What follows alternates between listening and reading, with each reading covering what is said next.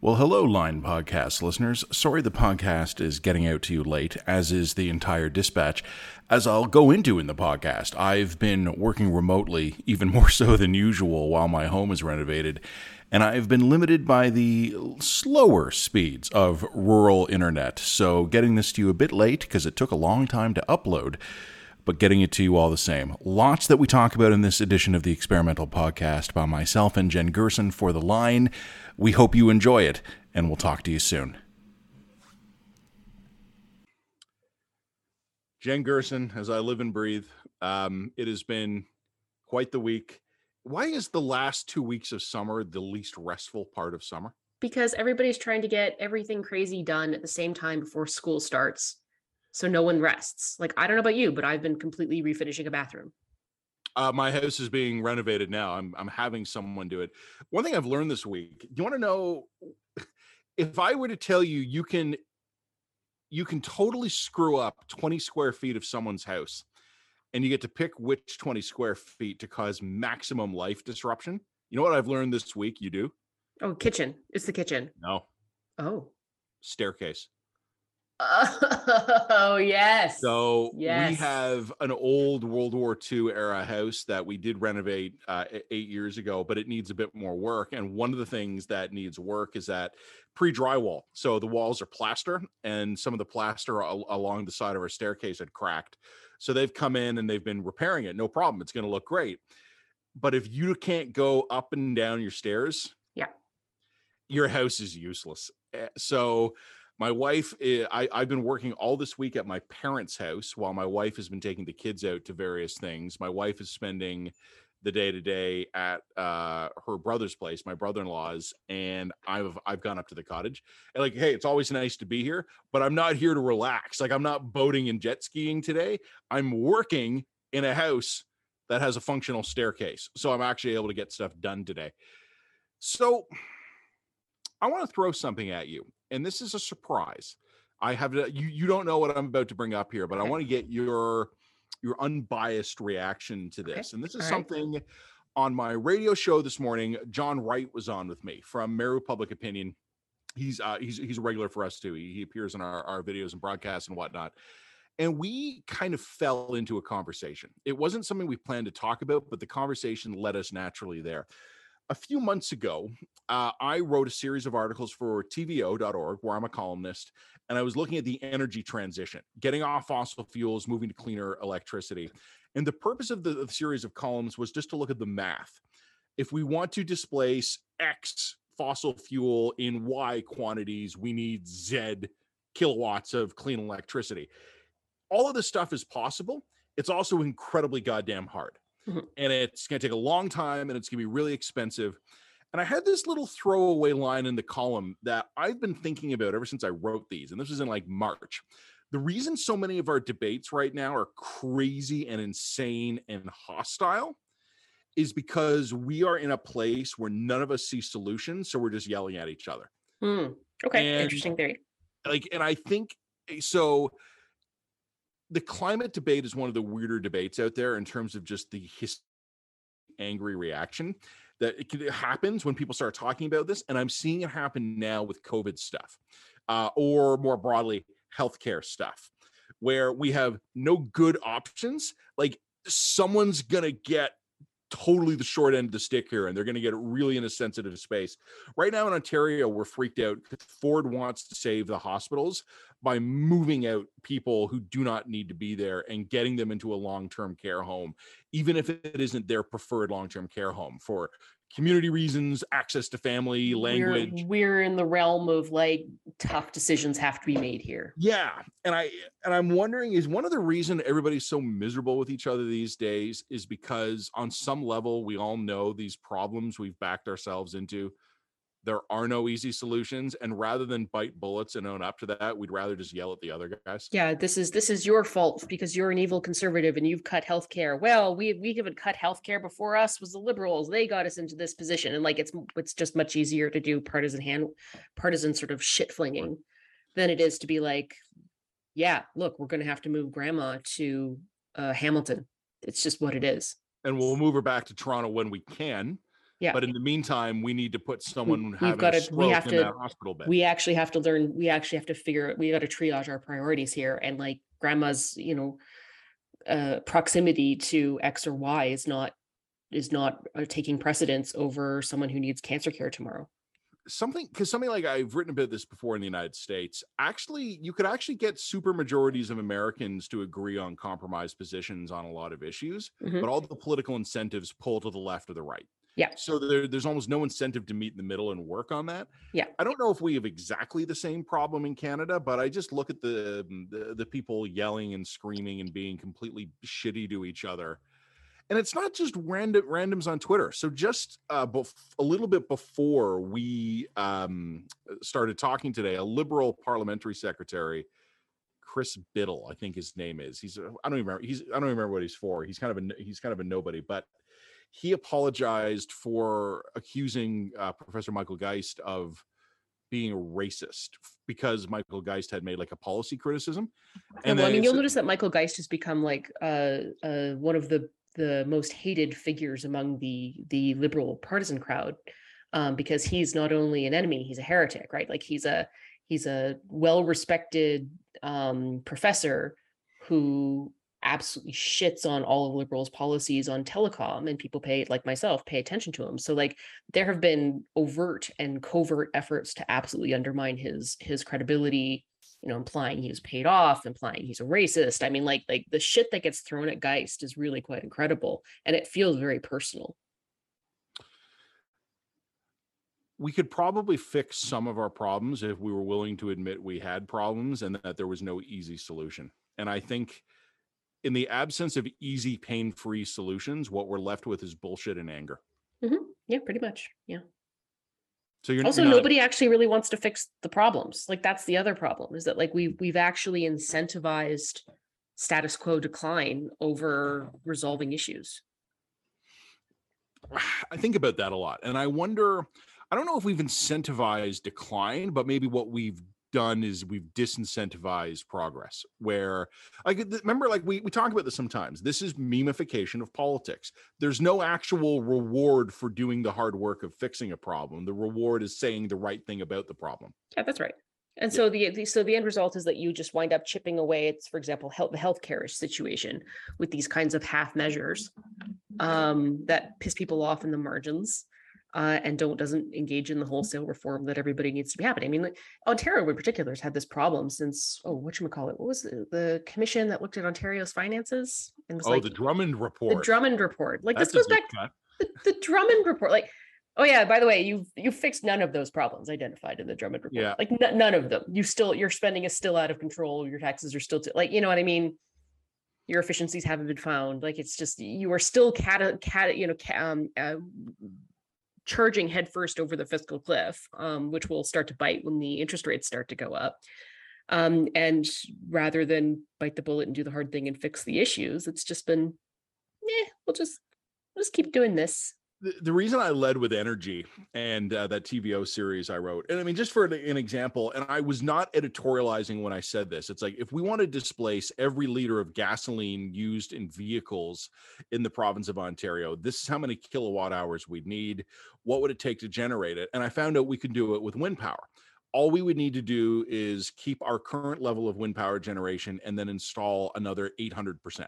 Oh, no problem. So like sure. when you can quantify, I mean, this, most of northern Ontario is basically not populated anyway. So just the windmills up there. I know. Just raise it over.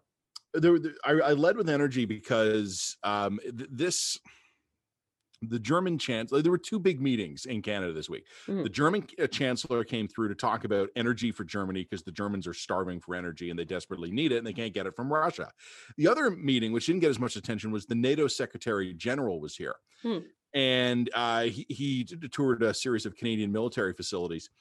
So I find this a really interesting lens into this, because the Germans are saying, we need energy, we need energy, we need energy. And the prime minister is like, it's great to have you here.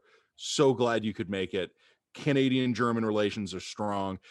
German guys like, can we get some energy? And the prime minister's like, we have a proud relationship. Like, I was speaking on my show earlier today with Stephen Chase of the Globe and Mail, and I think he said it exactly right. He said, if you're the prime minister, for all the talk for all the talking we do about the Conservatives, the prime minister's political problems are on his left.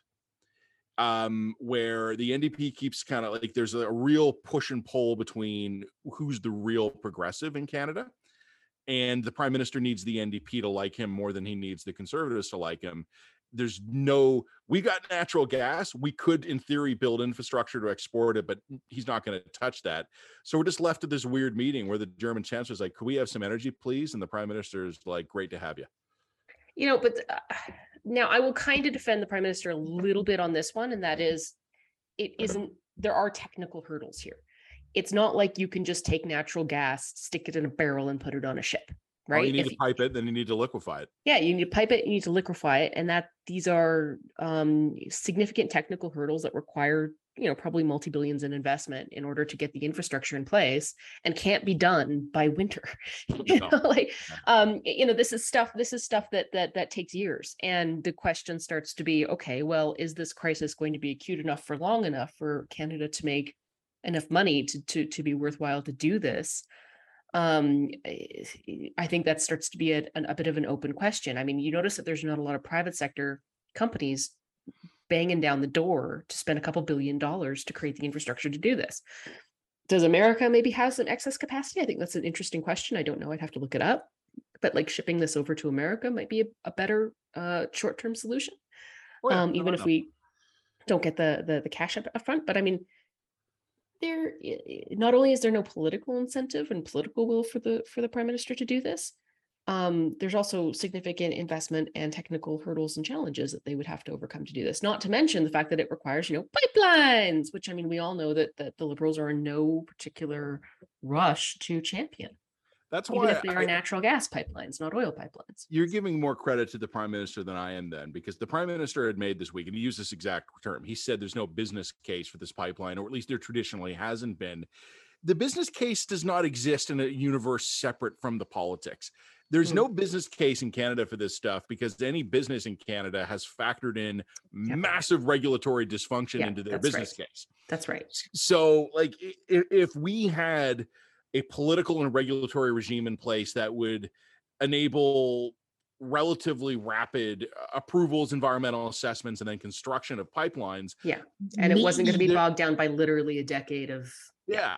Then maybe we would still look at that and go, you know what? The business case still isn't here. Without those things, the business case definitely isn't there. And it's, I don't want to let the politicians off easily. Like, you can't poison the business environment and then say, well, there's no business case. I mean, there's an argument to there. I mean, like, look, if Trudeau actually wanted to invoke the Emergencies Act and bulldozer through that entire process to get the infrastructure in place, he probably, with government investment, to a government funded liquid natural gas facility, we could probably do that. I'd have to go look at the language for an international emergency, because there's 4 things you can invoke the Emergency Act for. I think an international emergency would probably qualify. There's a war emergency. There's a public order emergency, which is what we used in Ottawa. Yep. There's a public welfare emergency, which basically would be a disaster, like not an act of war, but a disaster. And that other one is an international emergency. And I'd have to go look at the language again, but that's actually a cute idea. But like, let's be blunt. But then the other starts, the technical questions still remain. I still don't think you can get this done in 6 months. I still think that this becomes not only a very expensive thing to do, but it still requires a couple of years, right? So I'm not sorry to cut you off there. I didn't expect the prime minister to have a solution in 6 months. I just find I watched some of the press conferences and read some of the remarks after. Just the way the prime minister doesn't want to talk about it is what jumped out at me. Yeah, no, and you're probably quite right. I mean, I think that the fundamental point here is that you can't go around poisoning the business environment and then being like, no business case. I think that's correct. There might have been a business case. I mean, let's not forget that actually during world wars, what we typically did is we created just massive private-public partnerships where we took over private companies, said, you're doing this. I mean, this is not unheard of. We can mobilize intense resources in emergency situations if we have the will to do so. We just clearly don't. We don't. And then I think this is why people get angry so much at the time. Yeah. Because we know on some level that, like, what happens to an intelligent, productive, capable person who would be in a different environment, totally able to do something productive and helpful, and you put them in an environment where they actually can't? I think they call people racist on Twitter. Yeah. Like, they get pissed off. It's the rage of the emasculated underclass, right? Or I'm trying to remember that line from poetry. What was it? Like, the spirit is willing, but so yeah, the spirit is willing, but the politics are unable. Yeah. All right, we got a few things on the list today. I just wanted to lead with that because I think in trying to understand why we're all so angry at each other. Well, there was also that report a few days ago. I'm sure you saw it, that religion has been replaced by partisan affiliation. Oh yes, that's been very obvious for some time. Yeah, I agree. Yeah. Yeah, absolutely. So speaking of partisan affiliation, I did want to chat a little bit about the crazy McCrazy pants happening at the federal leadership level. There is also crazy McCrazy pants stuff happening at the provincial leadership level here in Alberta, but I've already overdone myself on that. So 2 points is that you had Leslyn Lewis sort of start to invoke the Nuremberg Code in describing, vaccine mandates and the like, and you had the not crazy one, Scott Atchison, who I shall call Scott the not crazy one. Atchison basically was like, this is cray. This is not, you don't compare COVID vaccines to the Holocaust because that's nuts. I mean, Leslyn Lewis, I don't want to overstate it. She has a long history of invoking the craziest of the cray sort of extremist talking points in some of her literature. So I don't think this is off brand for her. But I think it's probably worth mentioning that, there is a faction of this in the conservative leadership race, and it's existing. Like, if you want to have a really good sense of what's going on in some really dark discords, go read Leslyn Lewis's campaign literature. Like, she's summed up the dark discords for you. There's, on that note, the big issue today, or the big sort of talking point this week in Twitter, has been the fact that Pierre Poilievre was caught, red-handed shaking hands with the leader of an extremist movement called Diagolon. I don't know the guy's name offhand because I've never heard of the guy, and I've never heard of the movement before this became national news. I want to point out that as much as I'm happy to point out when Pierre is off the rails, this strikes me as a really bad non-story, because I have enough respect for Pierre as a politician to believe wholeheartedly that if he actually knew who this dude was and supported him, he would be smart enough not to appear in public shaking hands with him in front of a camera. I don't think that, I think that the Occam's razor solution here is that Pierre was at a public event and was shaking hands with people who came up to him, and that's pretty normal for a politician. And he just straight up didn't recognize the guy, because why would he? And also, I think it furthers my assumption that, bluntly, I think a lot of people on the left have a much greater familiarity with far-right extremists in this country than people on the right. People on the right are generally pretty insulated from just how crazy some of their own side has gotten, and they're not paying that much attention to what the crazies are doing.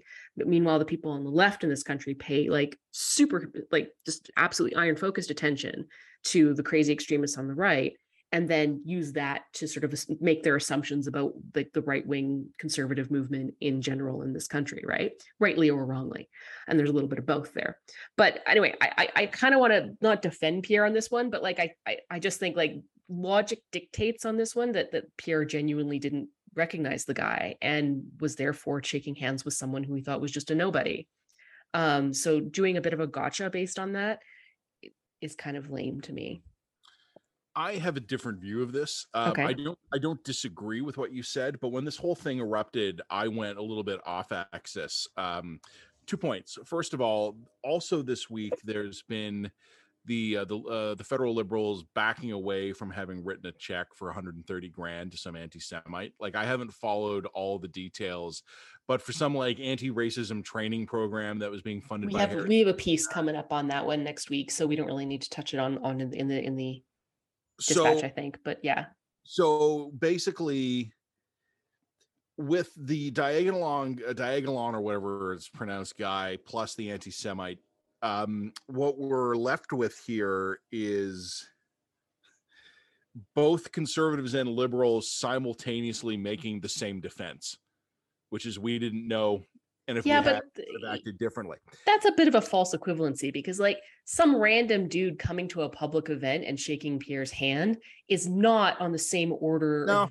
of Yeah, I know. issue as like someone actually getting hired by the government to do and given a check to do anti-racism training. Like there's a degree of due diligence expected in one of these scenarios and not the other. Yeah, no, I agree with that, but I think it's not the cabinet minister who does the due diligence. One of his staff fucked up. Yeah, I agree with that. And the equivalent, I agree. Like I agree, these are not directly comparable situations, but the idea that you're going to personally sandbag the minister, as some people are trying to do, is the equivalent of like, why didn't Pierre Poilievre instantly recognize this guy? Didn't he read the Vice News? Right, dude. But at the same time, it wasn't just the fact that this got approved. It was that it was news for days and days and days. And we had, I think, like 4 press releases from the minister's office saying, well, Yeah. we're going to look into this, as opposed to a decisive kind of like, oh shit, yeah, we didn't realize we fucked up, we fired him. Like that was also part of the issue. So I think the minister actually does deserve to be sandbagged for the response, if not for the original hiring. Like it's okay to make a mistake in the hiring process and be like, look, we clearly didn't do our due diligence. We screwed up. Clearly this person isn't appropriate for anti-racism training and we apologize. That would have been perfectly fine. And I think this would have been a non-story, but it was the fact that this got strung out for like multiple days with like, well, we're gonna look into this, I guess. It got strung out from, I mean, here's the thing, and again, this is going to sound like I'm damning with faint praise, and I don't intend to, but I think 4 days is actually, that's probably about as fast as this PMO is capable of moving. I'd grant that. Yeah, I'd grant that. That's a problem. Like this is a problem we have written about before. This PMO has overly centralized all decision making to the point where, even though this was an obvious no-brainer catastrophe for the Liberals, 4 days is about as fast as they can respond to anything. And that's a problem. But I mean, like during the pandemic, like you and I talked about this a lot. I think the government needed months to get caught up to the present. Like they were behind and it took them months to get caught up. This is a known Achilles heel for this government. They're not nimble. They suck at issues management. And you'll notice what we're not doing is we're not saying that like this foot dragging on this particular file shows that the Liberals are secret anti-Semites or anything like that. I don't think that's the case. I think that's absolute. The much more simple answer here is that you're right. The staff member fucked up in firing them. They didn't do their due diligence. Yeah. They panicked when it actually hit the news. They didn't know how to respond, and then they had to get a response from an overly centralized PMO, and they couldn't get something quickly. You know what? That I think is the answer. Yeah, and this is not necessarily unique to the PMO. I've been involved in institutions that are getting killed for a PR disaster, and everybody knows what has to happen, but everybody's covering their ass by making someone else sign off on it first. Yeah. And the thing that everyone knew within 30 seconds had to happen doesn't happen for 5 days. Yeah. That's while the email chains are going around. And then there's always going to be someone who justifies the remarks and like, well, maybe in the context of the blah, blah, blah. Yeah, I get it. And then, but the other big point I was going to make, and so the thing I just said was a little bit of an aside. Here's the big thing I think about Pierre Poilievre that I don't think people understand. Pierre Poilievre is doing all of this deliberately, not shaking the guy's hand. I agree with you. I think someone walked up to him, he shook his hand, and then he found out when people started going, "Hey, didn't you know this guy is whatever?" Like, what's the theory here? The theory is that what Pierre is a secret, super extreme far right dude, and so therefore he was shaking the guy and getting his photo taken as like a dog whistle to who? Like that doesn't add up to me. That doesn't make sense as just from a straight Machiavellian politician point of view. That doesn't make sense to me. What I think people don't realize about Poilievre, and I say this with almost grudging admiration. Every time the Poilievre campaign steps in it, or Pierre does something done, with the maybe the exception of Bitcoin, which they did seem to go, ooh, we're gonna just pretend that never happened. Pierre's response to every single one of these things is to not apologize and to tell the media to go fuck itself. Yeah. That's a strategy. That's a strategy. Like this and it's increasingly a legitimate strategy from a political point of view.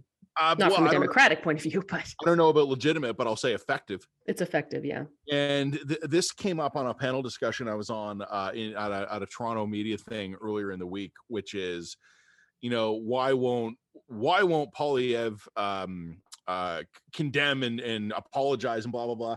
And it's just, I have this gnawing feeling that the Canadian chattering class and what we could kind of call, generally speaking, the elites, are so hopelessly out to lunch we're going to get collectively steamrollered. Poilievre is not going to win the Conservative leadership, and he will not then have a chance to win the next election by winning over the Toronto Star editorial board. That's right. Because he's not apologizing and condemning, because he's refusing to play by your playbook, which gives you, which denies you the power to set the narrative. It's worse. It's that, but it's also the people he does need love it when you don't play by that playbook. Yes, so not only did he have nothing to gain by doing what the CBC and the Toronto Star want him to do and expected him to do, yeah, he also has lots to gain with the people he actually has identified as his needed people by publicly thumbing his nose at the Toronto Star editorial board, who I'm picking on. I don't mean literally here. I'm just kind of picking on them somewhat unfairly. This is a deliberate strategy. Of course it is. And it's something like I saw this a lot during the Trump presidency here.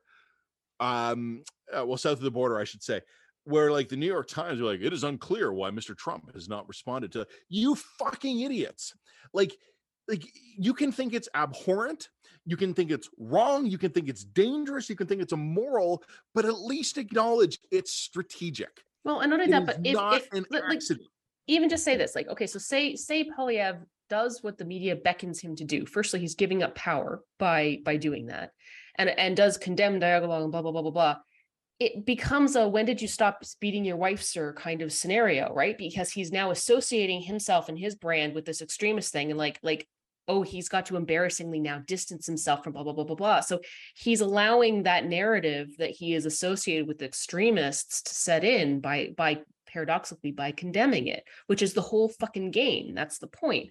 So his decision to like not play by this playbook and simply not respond to this and dismiss it as stupid is not only strategic, it's actually smart. Yep. And I have made this point many times before. Poilievre understands his opponents way better than they understand him. Well, I'm going to say he understands his opponents better than they understand themselves half the time. Yeah, probably. I think we talk often here about expectations being a problem. I honestly think a significant percentage of people who would consider themselves to be informed and educated and plugged in Canadian commentators and analysts don't get it. They look at Poilievre and they're like, what could he possibly be doing here? They are so up each other's butts or in their navels, or like, I don't like whatever orifice we want to use here, that they don't understand that Poilievre doesn't need them. He needs other people. Yep, and that's right. His response to this stuff is different. I'm sure if you had gotten into his ear and said, "Oh, whoa, this guy's a big, like, far right guy, lots of toxic stuff," he'd go, "Oh, yeah, I'm not going to shake his hand." Having shook his hand, he's going to go, "Okay, well, this thing happened. How do we respond to this?" The typical playbook is an apology, a denial of links, and a denouncement of agenda. The Poilievre playbook goes, you know what? That's not going to do anything for us. It's going to alienate some of the people who like us. It's not going to buy us any credibility with the people who don't like us. Yep. So what we're going to do is we're going to put out a generic statement decrying racism and discrimination, which the campaign did. Mm-hmm. And then we're going to refuse to play by their rules. This will drive some of these commentators, reporters, analysts, etc., up the fucking wall. Poilievre's people will see them going up the wall, and they're going to love it because that's our guy. Well, and not only that, but that's the other thing that they're misunderstanding about the Poilievre strategy, and that is having the liberal consensus gatekeeper, Laurentian consensus gatekeeper overreact and call him some far right Looney Tunes, crazy, Trumpian, blah blah blah blah, is literally also part of his strategy. He wants that class to overreact, lose its goddamn mind, because firstly it gets him free publicity, and secondly because then his potential followers and voters look at his policy, look at him, spend some time paying attention to him, realize, well, shit, he's not actually really that crazy. I mean, blah, blah, blah, blah, blah, blah. His policy on that is pretty close to mine. That's pretty sensible, which undermines the credibility of the Laurentian consensus class, undermines the credibility of the pundits, and gives him de facto credibility. Like, it, by trolling the Laurentian consensus class and getting them to overreact, he's actually winning. That's the policy. He wants you to overreact. He wants that class to massively overreact and call him a Trumpist, fascist, crazy person. That's what he's banking on. What I would add to all this is that his media strategy is not one of cozy cooperation, which is typically the case. It is one of confrontation. That's right. And that's, I mean, and that again, is very Trumpian, and that's very of the time. And it'll work. Yep. And I fully expect that a lot of our colleagues in the media will fall for it. Absolutely. Because we were very predictable. We, like I said, we're too deep in each other's belly buttons. Wendy's, the fast food chain, has turned its mascot's hair, red hair, gray in support of Lisa LaFlamme. What do you think about that, Matt? I think this is the sign the story is played out. Yes, I think the sign the story is played out, one. And secondly, I think when we go back and look at the Lisa LaFlamme history, story in hindsight, we will be able to recognize that it is an absolute masterclass of counter narrative warfare. Yeah, I was talking to a friend of mine earlier in the week. Full respect to Lisa, just well done, well played. In a weird way, full respect to all of them. I mean, Bell Canada comes out that's looking bad. Like, oh yeah, they are the victim here. But something I was saying to a friend of mine the other day, and she's in strategic comms. She works for one of the big firms that does strategic comms, damage control, things like that.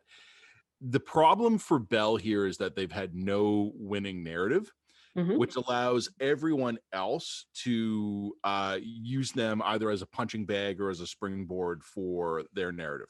Mm-hmm. And Wendy's coming in and changing the color on their Twitter page or whatever they did is cheap, easy, fun, beat up on Bell. Not going to do them any damage. They're going to milk a little bit of a social engagement boost out of it. A few more people are going to follow Wendy's now. Mm-hmm. A week from now, there will be people who have completely forgotten the Lisa LaFlamme thing who will see the Wendy's ad for like the cheeseburger combo. And then they'll be like, yeah, I'm hungry. That sounds good. Like, Wendy's will sell cheeseburgers to people who will forget why they're following Wendy's in the first place. Yep, that's exactly right. But I think the main takeaway I had from this is you and I think we talked about it last week. I think we talked about how this is going to be a 2-week story. Mm-hmm. Yep. When Wendy's changed its Twitter image, I was like, okay, we're done. We're not done. There'll be the downslope, but that was the peak. Now, there may well continue to be some professional fallout here. There may be other CTV personnel who come forward and make allegations of misconduct or walk the plank or whatever. Yeah. So there may still be stuff, but I think, I mean, it's kind of like the old jump the shark, right? Like it's like the new jump the shark expression in Canadian social media verse should be the Wendy's. Everybody turn gray. Turn gray. Wendy turn gray. Oh yeah. Okay. Gray. It's over. Wendy turn gray. Yep. Actually, that's kind of good too, because turning gray kind of works. Yeah. Anyway, that's good. I don't want to overthink that. I just think that's worth a funny little blurb. I would also like to give a shout out to one of our subscribers for giving me a free bike. Okay. So I think we have to maybe declare that with our accountant. So basically I was trolling Facebook Marketplace because I've become absurdly cheap, just crazy cheap. I try to do everything third or fourth hand. And so I'm looking for my kids' birthday presents because of course my girl's turning 3. She doesn't give a shit if it's new. Like, she can't tell the difference. So I was looking for a bike for her, and one of those little balance bikes, those little Strider bikes. Sure. And so I saw one that looked really cute for like $10. And so I sent the subscriber a note and said, hey, can I buy this bike from you? And then she's like, wait a minute, are you Jen Gerson from The Line? And I'm like, yeah, that's me. And she's like, I love you, blah blah blah. I love disagreeing with all of your stuff. You're so great.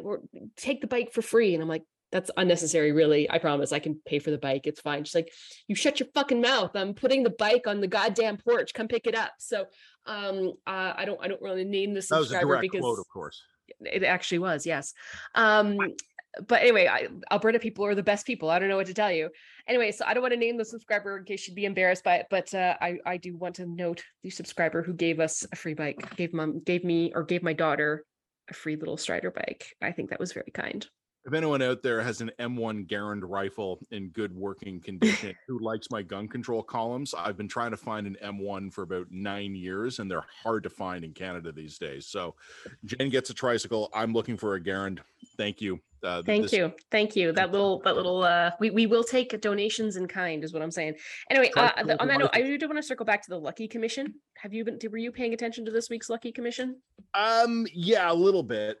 It was this week, Commissioner Brenda Lucki, the National RCMP Commissioner.